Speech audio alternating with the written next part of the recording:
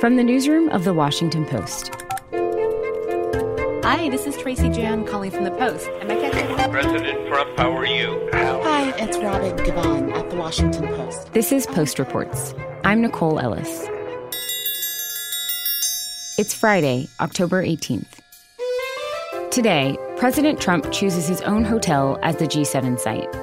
Women's soccer gets a World Cup boost. And how film studio A24 became a Hollywood hitmaker. I think it was in May or June. One of our White House reporters came to us and said, I heard this crazy rumor. President Trump's even thinking about doing the G7 at his Doral resort. David Fahrenthold covers the Trump Organization for The Post. At that time, it was like, listen to this crazy idea. It'll never happen. It was on the same scale as like he wants to annex Greenland or he wants to nuke a hurricane. It's like he wants to do it, but someone's going to stop him. And then in August, when Trump goes to the G7 for this year, we have a series of magnificent buildings. We call them bungalows. All of a sudden, he's talking about it. It's very importantly only 5 minutes from the airport. The airport's right next door. It's a big international airport, one of the biggest in the world. Everybody that's coming, all of these people with all of their big entourages come. And then we got the certainty this week. So we're going to talk about the G7. We talk about what we're going to do. We're going to announce today that we're going to do the 46th G7 summit on June 10th through June 12th at the Trump National Doral facility in Miami, Florida. What you're seeing is, I think Trump likes to exploit honor systems. He finds a place where people behave in an honorable way, not because they have to, but because it's expected of them. And he takes advantage of that expectation and does the opposite. We've seen it in the way he handled his charity and the way he handled politics and the sort of norms of campaigning. This is a case where nobody could really stop him. The only reason to stop and not give it to yourself is just propriety. It looks bad. It seems unethical. And if you're willing to ignore all those optics and just do it, nobody can stop you. And that's what he did. What's the reaction been like so far? Well, the reaction from everybody who's not a Republican in Washington is sort of shock and outrage. This is unprecedented in American history. We've never had a president who awarded a giant government contract to himself. I mean, there's just been nothing like this. I've seen some Republicans in Washington saying, well, I think it sounds unusual, but I think it's okay, or it's not illegal. Or Marco Rubio said, I'm just glad he's bringing business to Florida. We learned that a few other resorts were considered, and Doral just somehow managed to be the perfect fit. I think someone said it was like this resort was built for this summit. Well, it doesn't really tell you very much until we know what the other sites were. They've said they looked at a whole bunch of other sites. I've spent a lot of time trying to figure out what the other sites were without success. What you need to know is what they were comparing it against, right? If they were comparing it against my basement or the top of Mount McKinley, yes, Doral is the ideal place to have it. But America has a lot of nice resorts. Even Miami has a lot of nice resorts. And you need to know what other resorts they considered to really be able to make sense of that claim that Doral was the best place in America. Considering it only has 2 presidential suites and at least 7 government leaders will be there. And the most important consideration for past G7 events, think how many world leaders are coming, the security challenges of that. People have done them in places that are very, very nice and very, very easy to seal off. Small resort towns like in Biarritz in France that just had it. The U.S. did it at Sea Island, Georgia, which is this very luxe island off the coast of Georgia. And places where you could put everybody there and draw, basically put a moat around them and put water around them if you can. Do it on an island. Doral is not like that. Doral's among a bunch of office parks near the Miami airport. It's in the middle of a big, crowded urban area. So the whole idea that you're going to be able to put people there and then seal it off, it just isn't going to work like that. And you've been investigating this for a long time, and you checked in with the mayor of Doral incrementally. He said that he was learning about this just the exact same way everyone else was. Yeah. And I saw your tweet that he said that. What was his response to learning that thousands of diplomats and journalists would be descending on his city? I mean, he's happy because it brings a lot of business and attention to Doral.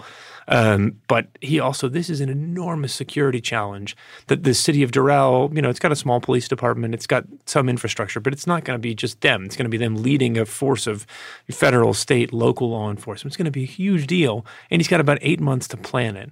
And so he was saying, look, we got to get started on this right away. And when I talked to him on the night of the announcement, on Thursday night, he hadn't even gotten a call from the White House. yet. No, he saw Mick Mulvaney on TV say it like the rest of us did, but he was now affirmatively calling the Secret Service, calling all these people saying, what do we do? How do we get started? It's going to be a huge undertaking. We learned from your reporting in May that the Doral was struggling financially, but in the press conference, Mick Mulvaney said Trump doesn't need this business. Is that true? No. The Doral is in big trouble. The numbers we've seen, and these are numbers from the Trump Organization itself, from 2015 to 2017, so just 2 years after Trump got into politics, the resort's revenue declined, and most importantly, its net operating income fell 69%. It's a huge amount. The Trump Organization's own representative who went to the county, Miami-Dade County, to ask for a lowering of their property taxes because things were going so badly, she said this property is severely underperforming, and the reason is the Trump name. So this is a property that needs money, that needs business, has been losing it extremely rapidly in the last few years. And June is an even better time for them because June is traditionally one of the slowest months at Doral.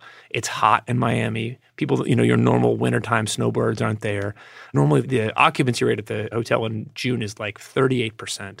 So you're talking about bringing thousands of people to a hotel that normally is 60% empty. So one of the main differences with the Doral is that the Trump Organization actually owns it. They're not just licensing the Trump name.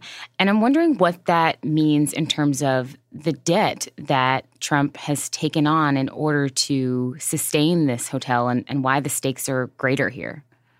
It's got a significant amount of loans, $125 million worth of loans from Deutsche Bank on this property. That makes it not only one of his most important in terms of the revenue it produces, but also one of his most important in terms of the debt that this property carries. This time they're only paying the interest on the debt. They're not paying the principal.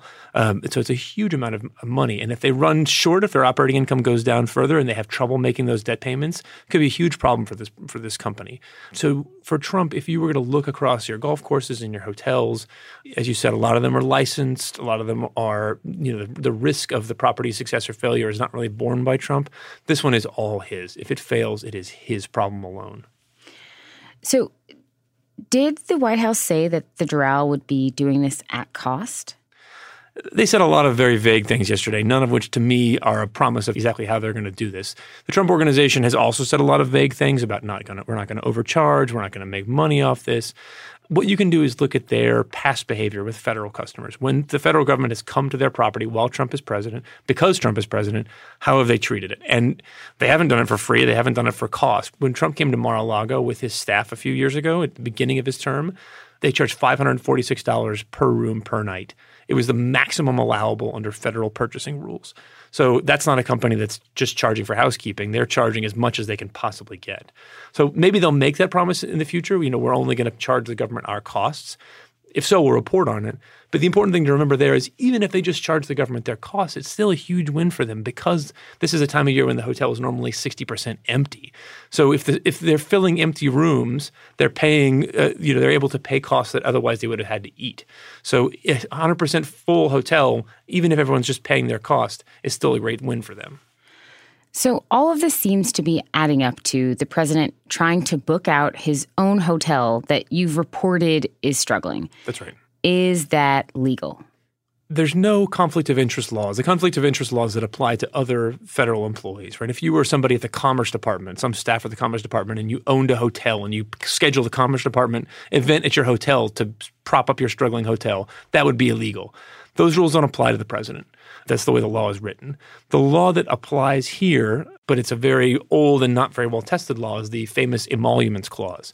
The Constitution says that the federal government can't pay the president any money beyond the salary he receives as president, and that foreign governments can't pay the president money unless Congress approves. So this is a case where Trump is inviting both the federal government and foreign governments to pay him money all at the same time. There's already a number of lawsuits against President Trump for violating these clauses, and I think this is going to become a part of those lawsuits. But the justice system is so slow-moving, Trump has just continued to do it, continued to take foreign business, and in this case, he's inviting a huge expansion. So the short answer to your question is it appears to be, at least in a lot of legal experts' opinion, against the Constitution, but the mechanism for enforcing that is so slow that it doesn't seem like it would stop Trump in time before the event. How does this fit into your overall reporting on the Trump Organization? Is this in line with what you've seen over the past few years? It's what we've seen over the past few years amped up to 11 on steroids. It's the same pattern, but far beyond it. What we've seen in so many different places is Trump's businesses, at least the ones where we have statistics on them, are not doing well. They're struggling because Trump's brand is so tarnished, at least with the customers he used to rely on. And then Trump, when he can, uses the presidency to try to put money into those places. So he visits them as president, brings along a security entourage. He holds Republican fundraisers there, brings in money for catering.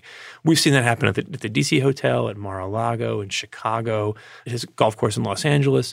But this is so much bigger. Both because the money involved is so much bigger, Doral is such a more important part of his portfolio, and because he's not coming in for one night with a few dozen people or having a Republican fundraiser that fills a ballroom for one evening. This is 10 days of absolute sold out of the hotel, hundreds of people, thousands of meals. It's a huge contract for Doral that he's brought in. So the things we've seen him doing, pushing the envelope, his properties start to suffer. He does what he can as president to pump more money into them. This is that times 1,000. Thank you so much, David. Thank you. David Barenfold covers the Trump Organization for The Post.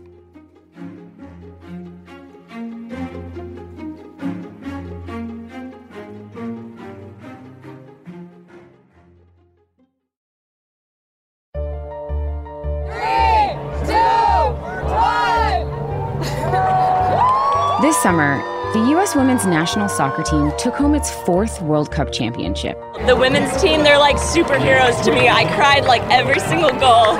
USA! USA! USA! It felt like it was so much bigger than it was, you know? I mean, Rose Lavelle's goal was amazing. Anytime Megan Rapinoe takes the field is amazing.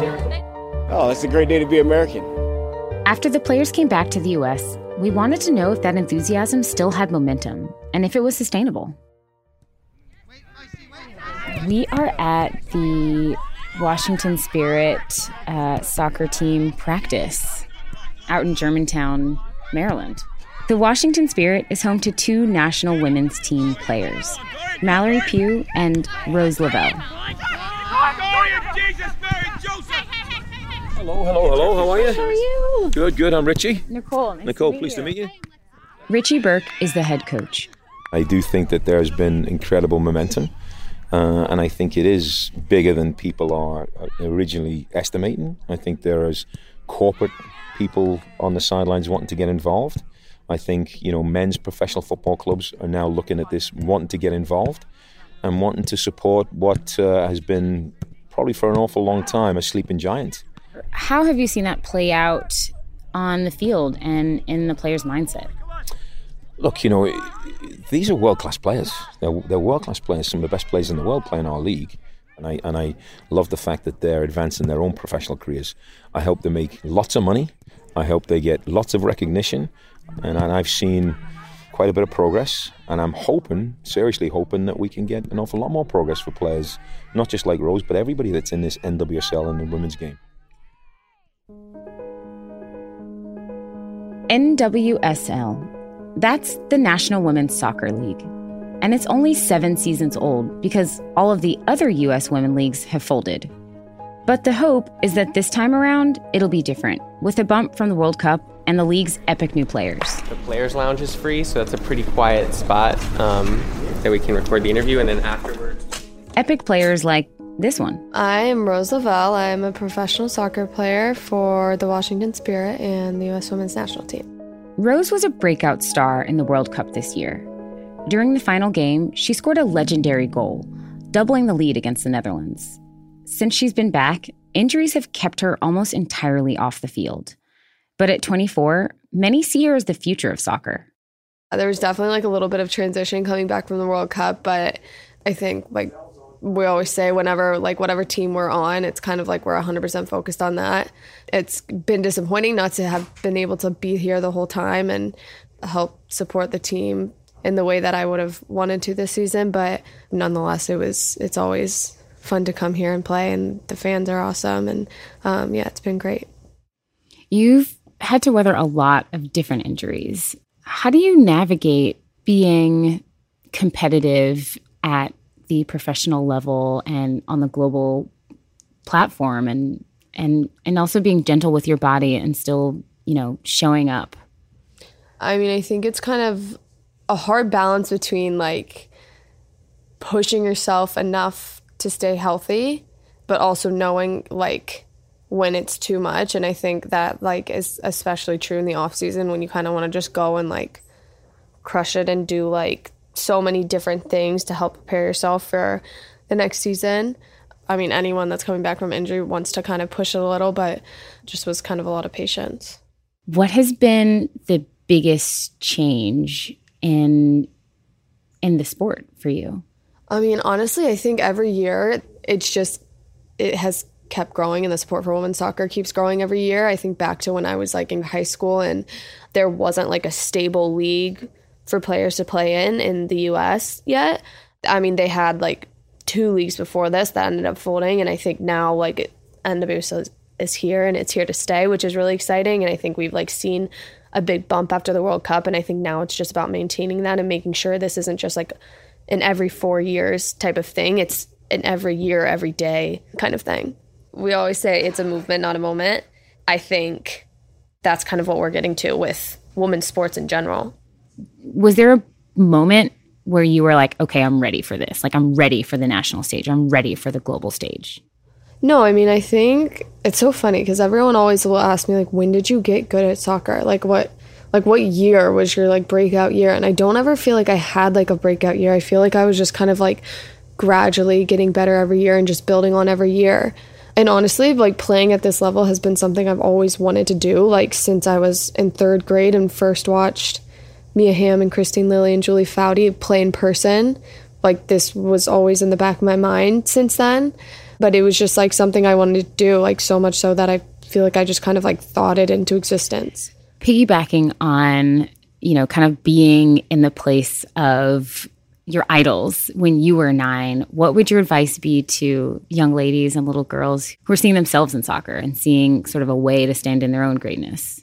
Yeah, I always just say, like, don't doubt for 1 second that you could be in our shoes one day, because that's where it started for me, was just like one game I saw them play and I was like, that's where I want to be one day. And then it stuck with me for the rest of my life. And I think I always had that belief in myself, even when I was like a 90-pound freshman in high school and not really getting any like interest from the national team or like little interest from colleges. Like, everyone was always saying I was too small. And I think regardless of what people thought of me, I still was like, this is what I want to do. And I didn't let others' judgment of me deter me from my final kind of goal. I had a coach tell me once that comparison is the thief of joy. And I feel like that always sticks with me even now, because I feel like it's so hard not to compare yourself to people. But I think you have to like respect that everyone's unique and everyone has their own strengths and weaknesses, and you have to own yours. Rose Lavelle is a professional soccer player for the Washington Spirit and the U.S. national women's soccer team. Last month, the Washington Spirit played against Megan Rapinoe's team, the Seattle Reign, and they drew record-breaking crowds at Audi Field, which, by the way, is the men's stadium in D.C. Well, I'll say it feels fantastic to see this many attendees at a women's soccer game.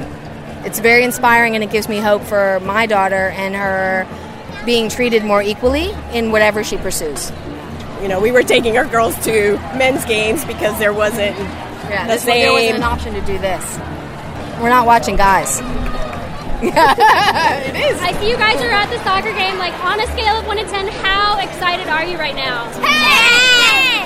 It's like a good group of queer folks here, so it feels a lot more like family as opposed to like bro-y.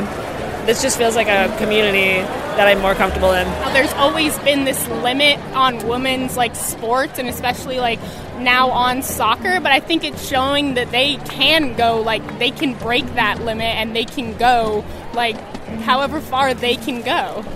And there's no limit for them. They're unlimited.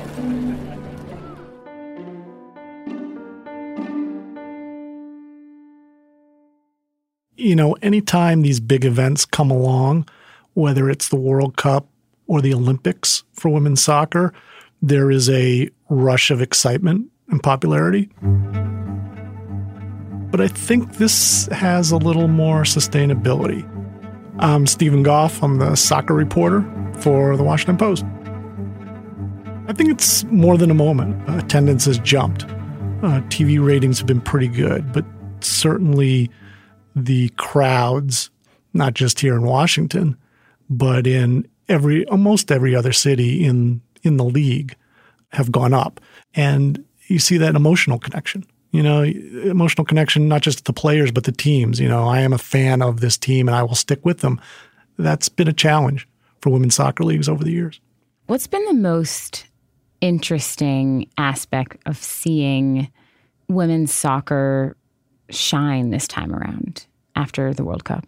I think you've seen them this time around really transcend the sport. I mean, they are leading the charge worldwide for greater equality.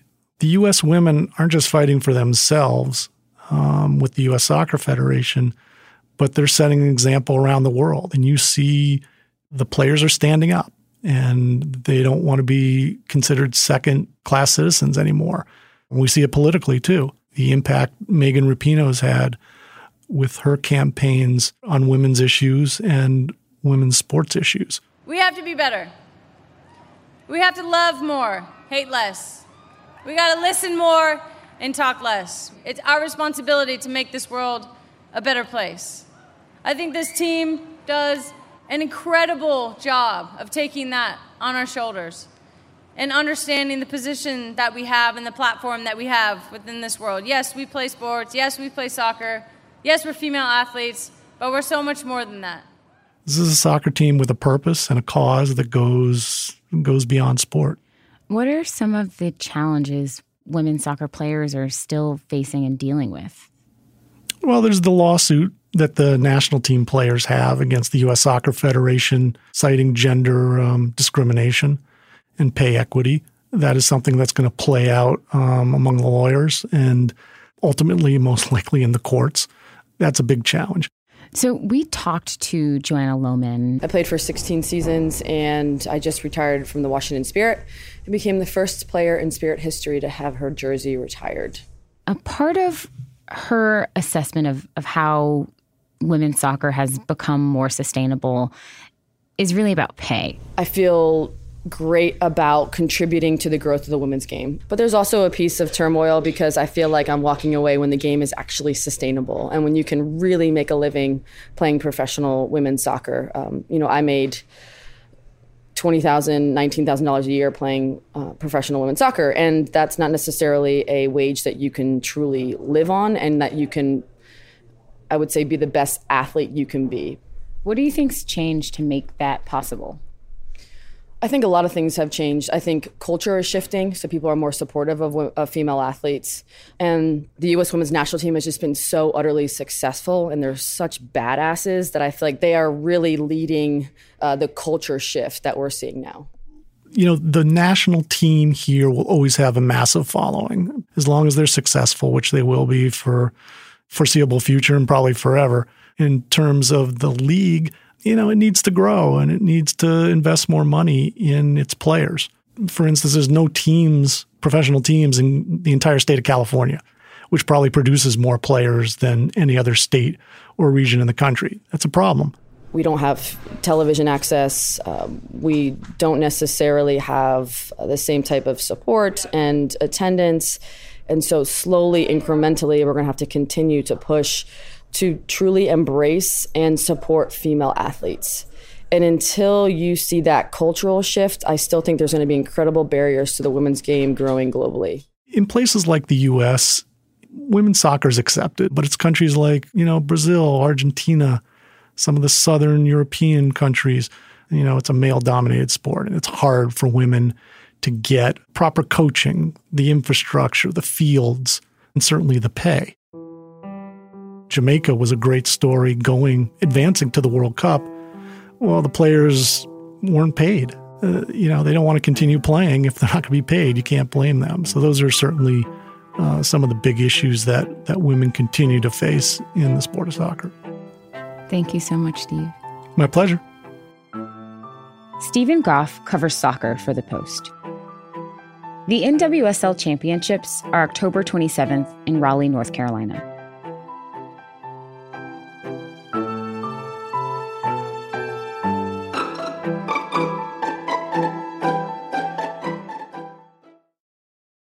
And now one more thing about a studio that makes money off the kind of movies lots of Hollywood studios don't want to touch. It's very, very, very strange, but I like to think of it as Castaway, but like on drugs, probably.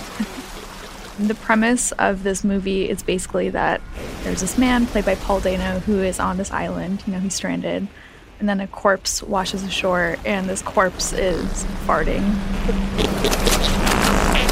The corpse is played by Daniel Radcliffe. So essentially, this man kind of uses him as like a Swiss Army man, hence the title. That's pop culture writer Sonia Rao. And she says that movies like Swiss Army Man are totally on brand for the work coming out of film studio A24. They're the studio that everyone wants to work with, but at the same time, they're that studio that, that like random kid in your film class would be so into, and you're like, oh my God, that's so annoying. Like, stop talking about this. We all appreciate the studio. You know what I mean?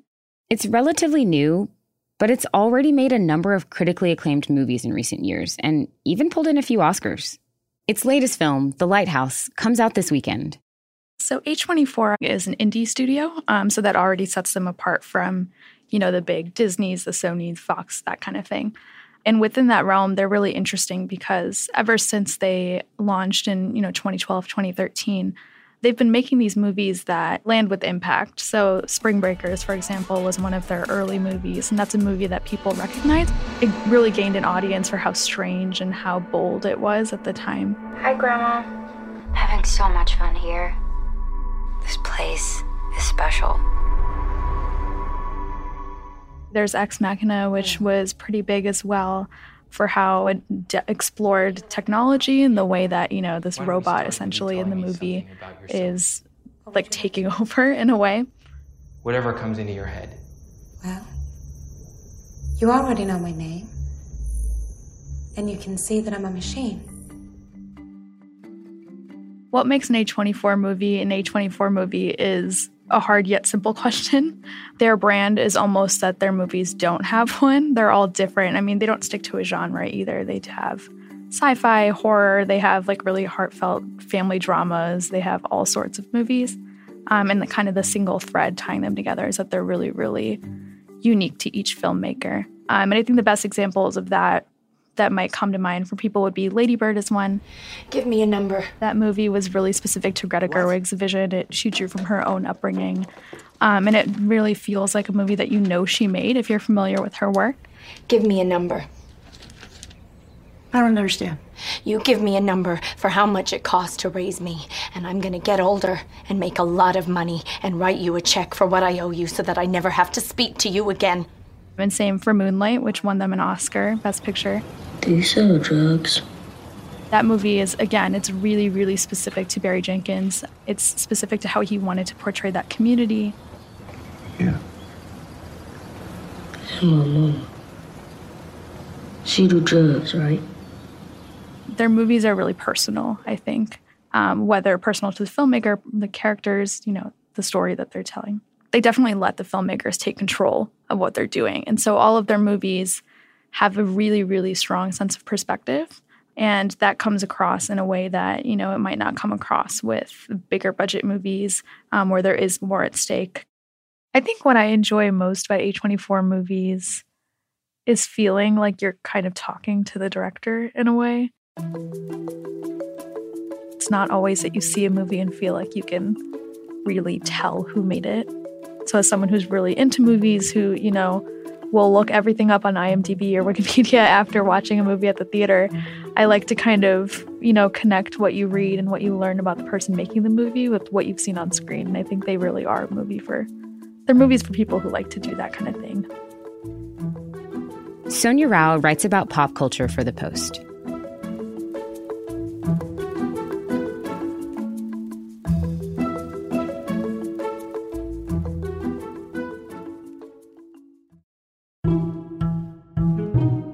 That's it for today's show. Thanks for listening. If you want to get more news about the impeachment inquiry, you can now subscribe to a new podcast feed from The Post. All our audio updates on the inquiry in one place. The latest from Post reports, Can He Do That? And the Daily 202's Big Idea, updated whenever news happens.